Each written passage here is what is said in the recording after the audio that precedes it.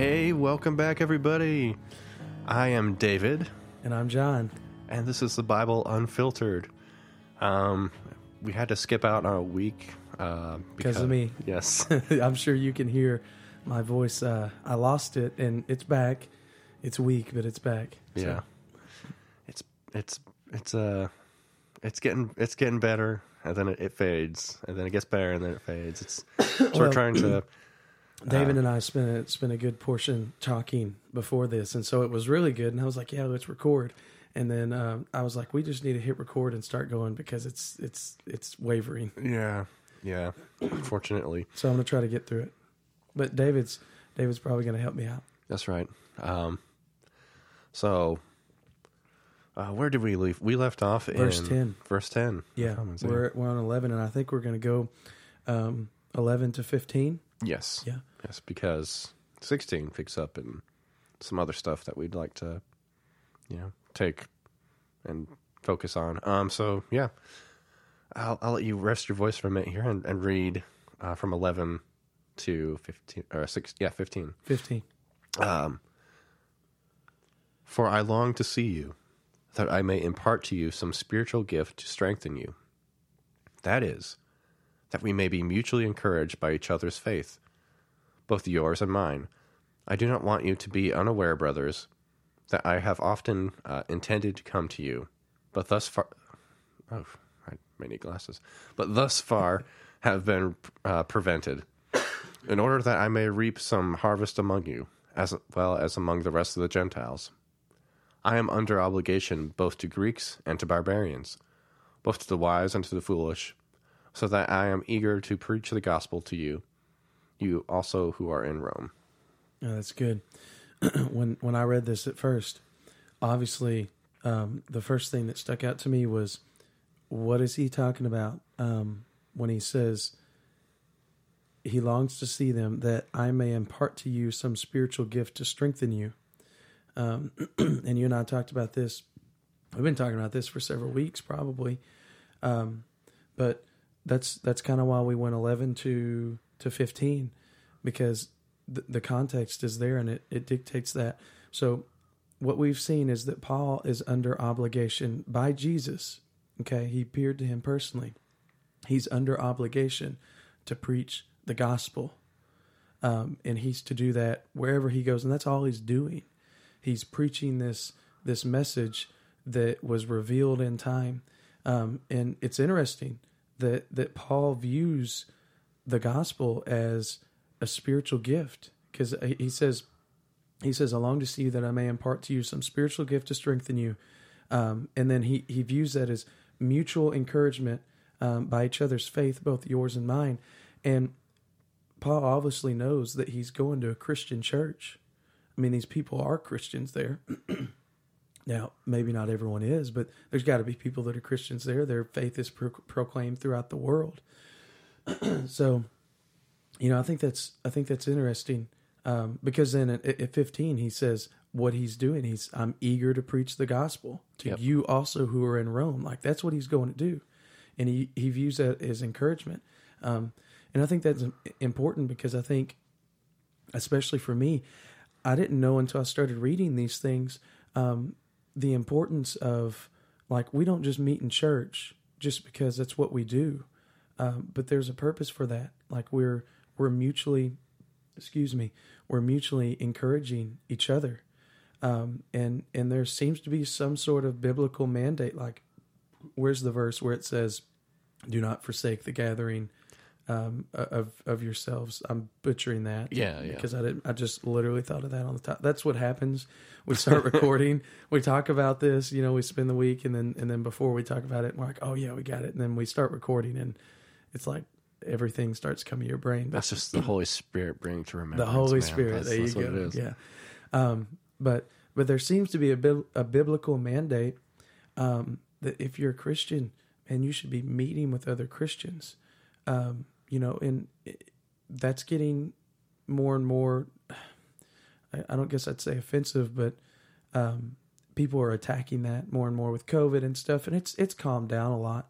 But we saw that in California, and that doesn't mean that you need to just throw caution to the wind. I think a lot of those shutdowns, they were smart, because some people do have real issues and had real issues with this, and we can't throw the blanket statement. But I read comments on YouTube, under stuff in Facebook, and there are these people that are Christians, and they say, this is why I don't go to church. Yeah. And I'm like, man, that's not good. Like, we should try to find a way to fellowship with other people, try to find a way to talk, because it's not just for us, it's for other people, but it is for us. We're mutually encouraging each other. Yeah. So. Yeah, definitely. Just, I guess, to be a little topical, talking about COVID, at least as of right now, April 2021, there's still quite a few places that are on lockdown, and it's more acceptable to be on lockdown, at least in the United States. I know in Canada, they're pretty much under house arrest in most of Canada, and there's a pastor who just got out of jail for trying to keep his church open. And I think there's another discussion to be had where that'd probably be an interesting topic for another time, but just talk about a little bit, just at what point do we say, okay, it's acceptable to quit meeting together? And I would say, just in general, Christians meeting together, it's not. We're supposed to be getting together in a building. Maybe we need to reformulate, rethink about how we do church. Then, right, when the government starts to move in, or whomever, like over in China, they're not really able to meet in churches, so they have to have an underground. And that could be here one day, but for right now, we're relatively blessed to be able to meet in a building all together. But then it's like, if we're meeting in a building, are we making sure we're unified, or are we just showing up on Sunday? Right. And that seems to be kind of what Paul's goal is. It's not just, hey, get together in one place and then don't see each other again until Sunday or Wednesday. But it's like, no, do life together. Like, actually be unified when you get together. Yeah. Yeah. And since I brought it up, I wanted to find it. It's Hebrews 10:25, but I'm going to start at 24. And let us consider how to stir up one another to love and good works, not neglecting to meet together, as is the habit of some, but encouraging one another, and all the more as you see the day drawing near. We want to keep that in mind, because that's become more and more prevalent with, this is distance from other people, and, we agree with that to a point. Right. But yeah, there's a point where, if you have a conviction on it, you have to say, no, this is what I want to do. And if you're convicted to not, meet for a certain period of time, then fine, do that. But we want to be smart about these things, in the world and in a biblical sense, as we're looking at situations that arise, and we just want to say, how should we handle this?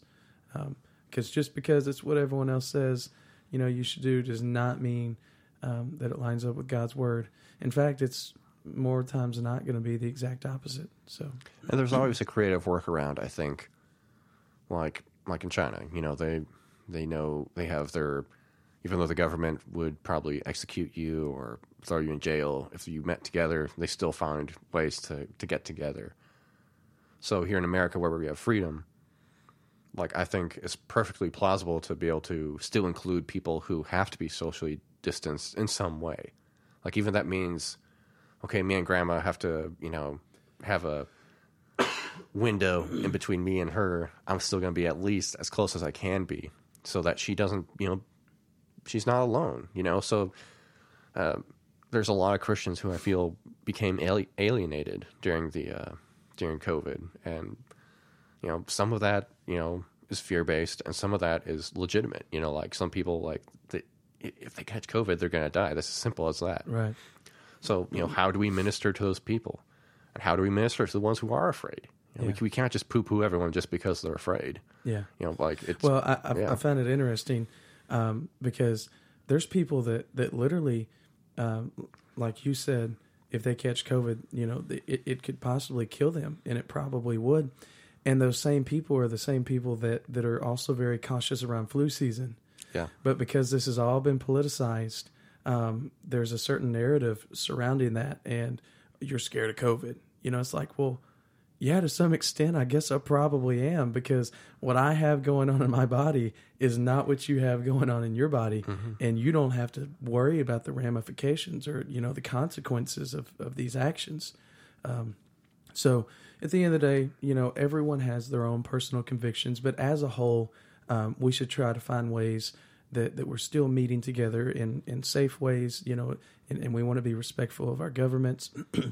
We don't want to be anarchist and just say caution to the wind, but we just want to have a biblically balanced understanding, and that's really honestly where this podcast even came from, is David and I listening to people that have a biblically balanced viewpoint on the world, and we just wanted to try to be one of those voices, to just look at a situation, and maybe maybe your theology or your group, your camp that you're in, has always interpreted it this way, but it doesn't necessarily mean that.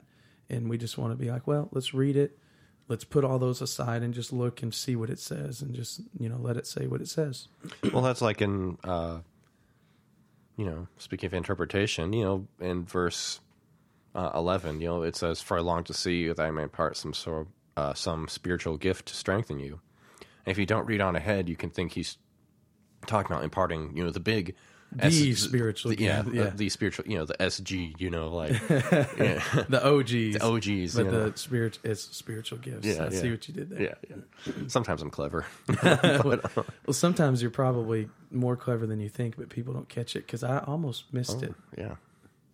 So who's really the clever one? You're always the clever one. No. No. But yeah, I know. Well, I read this verse a long time ago, and I had, my understanding on it was none. Yeah. I was like, oh, what does that mean? And I had an idea what I thought that it meant. But understanding that context controls how you interpret, then, like I said, you read on and you see what he's talking about. And obviously he's just talking about sharing the gospel with them, and the mutual encouragement, and so I think that's a good segue to move on just a little bit. So I do not want you to be unaware, brothers, that I have often intended to come to you, but thus far have been prevented, in order that I may reap some harvest among you, as well as the rest of the Gentiles. So I got the ESV Study Bible here, and I just wanted to read this because I thought that it was interesting. So I just read 13 there, and this is the note for 13. It says, Paul's ministry is like bringing ripened crops as a gift to God. Paul neither planted nor watered the church at Rome, but its increased maturity and obedience would be a harvest nonetheless. And so I read that, and I'm like, man, I immediately think of Jesus when he says, go into the fields and harvest. And I think either you and I talked about this personally, or we talked about it on the podcast. I lose count. But it's interesting because the apostles didn't plant those fields. They didn't sow the seed. Right. But they reaped the harvest. And I think we did talk about this on last episode where, just because God calls you to do something doesn't mean it's going to be successful. You may not be the person to reap the harvest. You may be the planter. But that is just as important, because if you don't plant the seed, then you don't have the growth. Yeah. And if you don't have the growth, you don't have the plant that blossoms, you can't have a harvest. So this is just human nature. We have a tendency to prop up things that we think are more important. It's like, well, this person that goes over here and has this ministry that does this, that's it. That's what we should all be doing. It's like, no, we're a body for a reason. Yeah. Different people have different gifts, and they serve God differently. What you glorify and put on a pedestal, man, it still may be great, but it may not be for you. Yeah. And so I feel strongly about that because maybe just because of my own life and how I think we've all had a tendency to do that, to put people in ministries on a pedestal, and we don't think critically, about they're reaping the harvest, but someone planted that, and so I thought that was really interesting, and it's comforting, because there was also another video that we talked about was good works, you know, and I think maybe that ties into this. Like, you don't have to go out. Like, you can, if God calls you to it and you're a missionary, fine, go do that. That's awesome. That's a great calling. But what if your calling is where you're at, and just because that's your calling now, that doesn't mean that God can't change that. We think, oh, well, I'm just called to be a missionary. I'll be the missionary. I'll be a missionary the rest of my life. Well, where does it say that? For the apostles, they were missionaries for the rest of their lives because they didn't live very long. But we live in a different world, different society now. Yeah. So anyway, I just think that that's really interesting. He's reaping a harvest, and in the same way that the apostles didn't plant the harvest that they reaped with the gospel, neither did Paul. And when I say apostles, obviously Paul's an apostle. I'm talking about the apostles that were with Jesus during his ministry. But neither did Paul. He had nothing to do with it, but he's going to come through, and he prays to God that he's going to reap a harvest through it. Yeah, that's good. And just Paul's passion for people. Again, we've talked about this before, but, I think it's something that's really missing from the church at large right now is a passion for people in general. I think there's a lot of reasons for that. Well, in my own, not interpretation, but just looking at these things, people a lot of times in the church are just viewed as a number. Yeah. Especially by people that, like we talked about, they gauge success in numbers. Yeah. And that's not, even biblically, we can't take that as a marker. Because even once again, here it goes again. I don't remember the passage, but it's when Jesus is saying something and most of them went away from him. And he was only left with a fraction of the people that followed him, because I think that's when they said, well, Jesus, this is a hard saying. Like, this is hard to swallow. It's like, yeah. And we see that time and time again. It's a narrow gate to everlasting life, and not many are going to go through it. So numbers are not the marker, and we have to quit thinking about that. We want to reach the numbers, but our success is not in the numbers. It's in the, I guess you could sum it up as quality rather than quantity. You want to reach the quantity, but you care about the quality. Yes. Because you'd rather have 5 real Christians than 1,000 lukewarm Christians. Yeah, that reminds me of I can't remember who it was, but they were criticizing Billy Graham, which is, as Christians we don't like to do because we like to put him on this pedestal. But he made a good point. Billy Graham specialized in making converts. Jesus called us to make disciples. Yeah. So again, it's that quantity over quality. It's like, okay, someone prayed a prayer, on a baseball field one day when Billy Graham showed up, and that's great, but did that mean anything to them, or were they swept up with the emotions? Did they connect with a church where they could be unified and and grow and know Christ in a deeper level? And I used to hold the point of view where it's like, well, I'll preach the gospel and I'll leave the results in God's hands, which to an extent is true. But then that also be like, saving a sheep, but then leaving it for the wolves to get after you just saved it. Right. So there's still work to do after. Like, saving a sheep, taking it back to your house, and then not having a fence to put it in. Right. It's like, I hope you stay around here, bud. Good luck. Yeah, good luck. Yeah. So I can appreciate large numbers, but if all those numbers fall away within a year, within 10 years, right, and growing up in the church setting, That's what happens. Yeah, most of a my lot of friends times, yeah. are all atheists now that I grew up with. They've left the church, or they're lukewarm, barely Christian at all. And I was there for a lot of them getting saved. Well, at least praying the prayer, and they didn't dedicate their lives to anything after that. Yeah.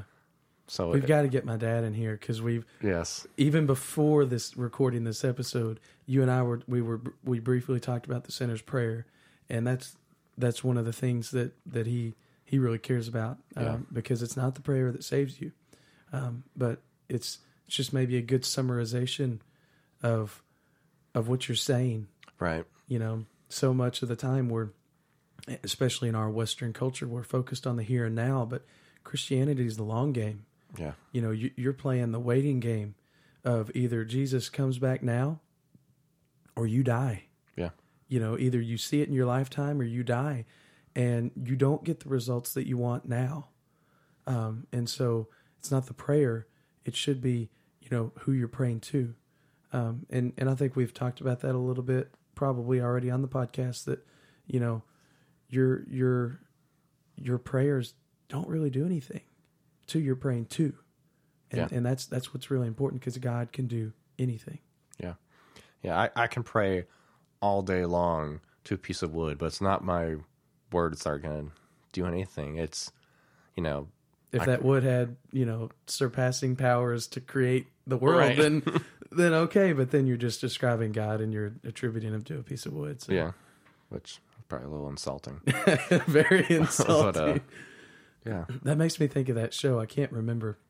But wasn't Ed, and Eddie? The You remember kid with the Plank? wood. Yeah, Yeah. he was Plank. I don't know why, but that just came in. Maybe that's the Holy Spirit, but I doubt yeah. it. I'll call into remembrance all those cartoons that you forgot. That was a stupid show. I don't think that's one the Holy Spirit would endorse. I don't either. There was a lot of stuff on Cartoon Network that was really stupid. Courage the Cowardly Dog. That was a weird... Did you ever watch that? Yeah, it gave me nightmares. It scared me too. It was a really weird show. I can't believe they let kids watch that stuff. I know. The 90s, man, they were a different era. Yeah, it's like, we're going to come out with all these movies and shows. And anyways, that's probably what's wrong with us today. That's right. We watched all those demonic cartoons. But then, so we've gotten through... 13, 14, and we're going to go 14, 15 probably. I'm under obligation both to Greeks and to barbarians, both to the wise and to the foolish. So I'm eager to preach the gospel to you also who are in Rome. So, man. I like how he says that he is under obligation, and then he says to Greeks and barbarians. Yeah. The wise or the wise and the foolish, because already the Gentiles would be a group that the Jews don't consider worthy of salvation, but now you throw in the barbarians, and you're thinking about people who are just savage. Yeah, outside of the Greco-Roman culture. Yeah, so now the people that everyone hates, and then the wise and the foolish. So if the people that will hear, the wise people and the foolish people, even the people who will ultimately reject the gospel, we still have an obligation to preach to those people. Yeah. So even if you think, you're whoever you're preaching to is going to be receptive or not, you have an obligation to tell them, about Jesus and how they need to repent. It's like if your neighbor's house was on fire, whether they were a good person or a bad person, you'd still not want them to be sitting inside their house burning to death. Yeah. Or whether they were going to ultimately, I guess it'd be more like this. If you had a neighbor who was perfectly fine with sitting in his house burning because he was that ignorant, you still have an obligation to at least try and save them. And we're not God. We don't know. Right. You don't know that you couldn't change that person's mind. It could all be up front. For all you know. Yeah, and maybe you reaching out is the final straw. And if we just say, I'm gonna throw my hands up and whatever, then, well, how do you know that they're not going to accept it. Well, they haven't accepted it for the past 20 years. Every person has their breaking point. You don't know what people are going through. Yeah. So yeah, that's a really good analogy. Yeah. But anyways, it's probably every time I think that it's a little bit of a shorter episode. I said episode, not video.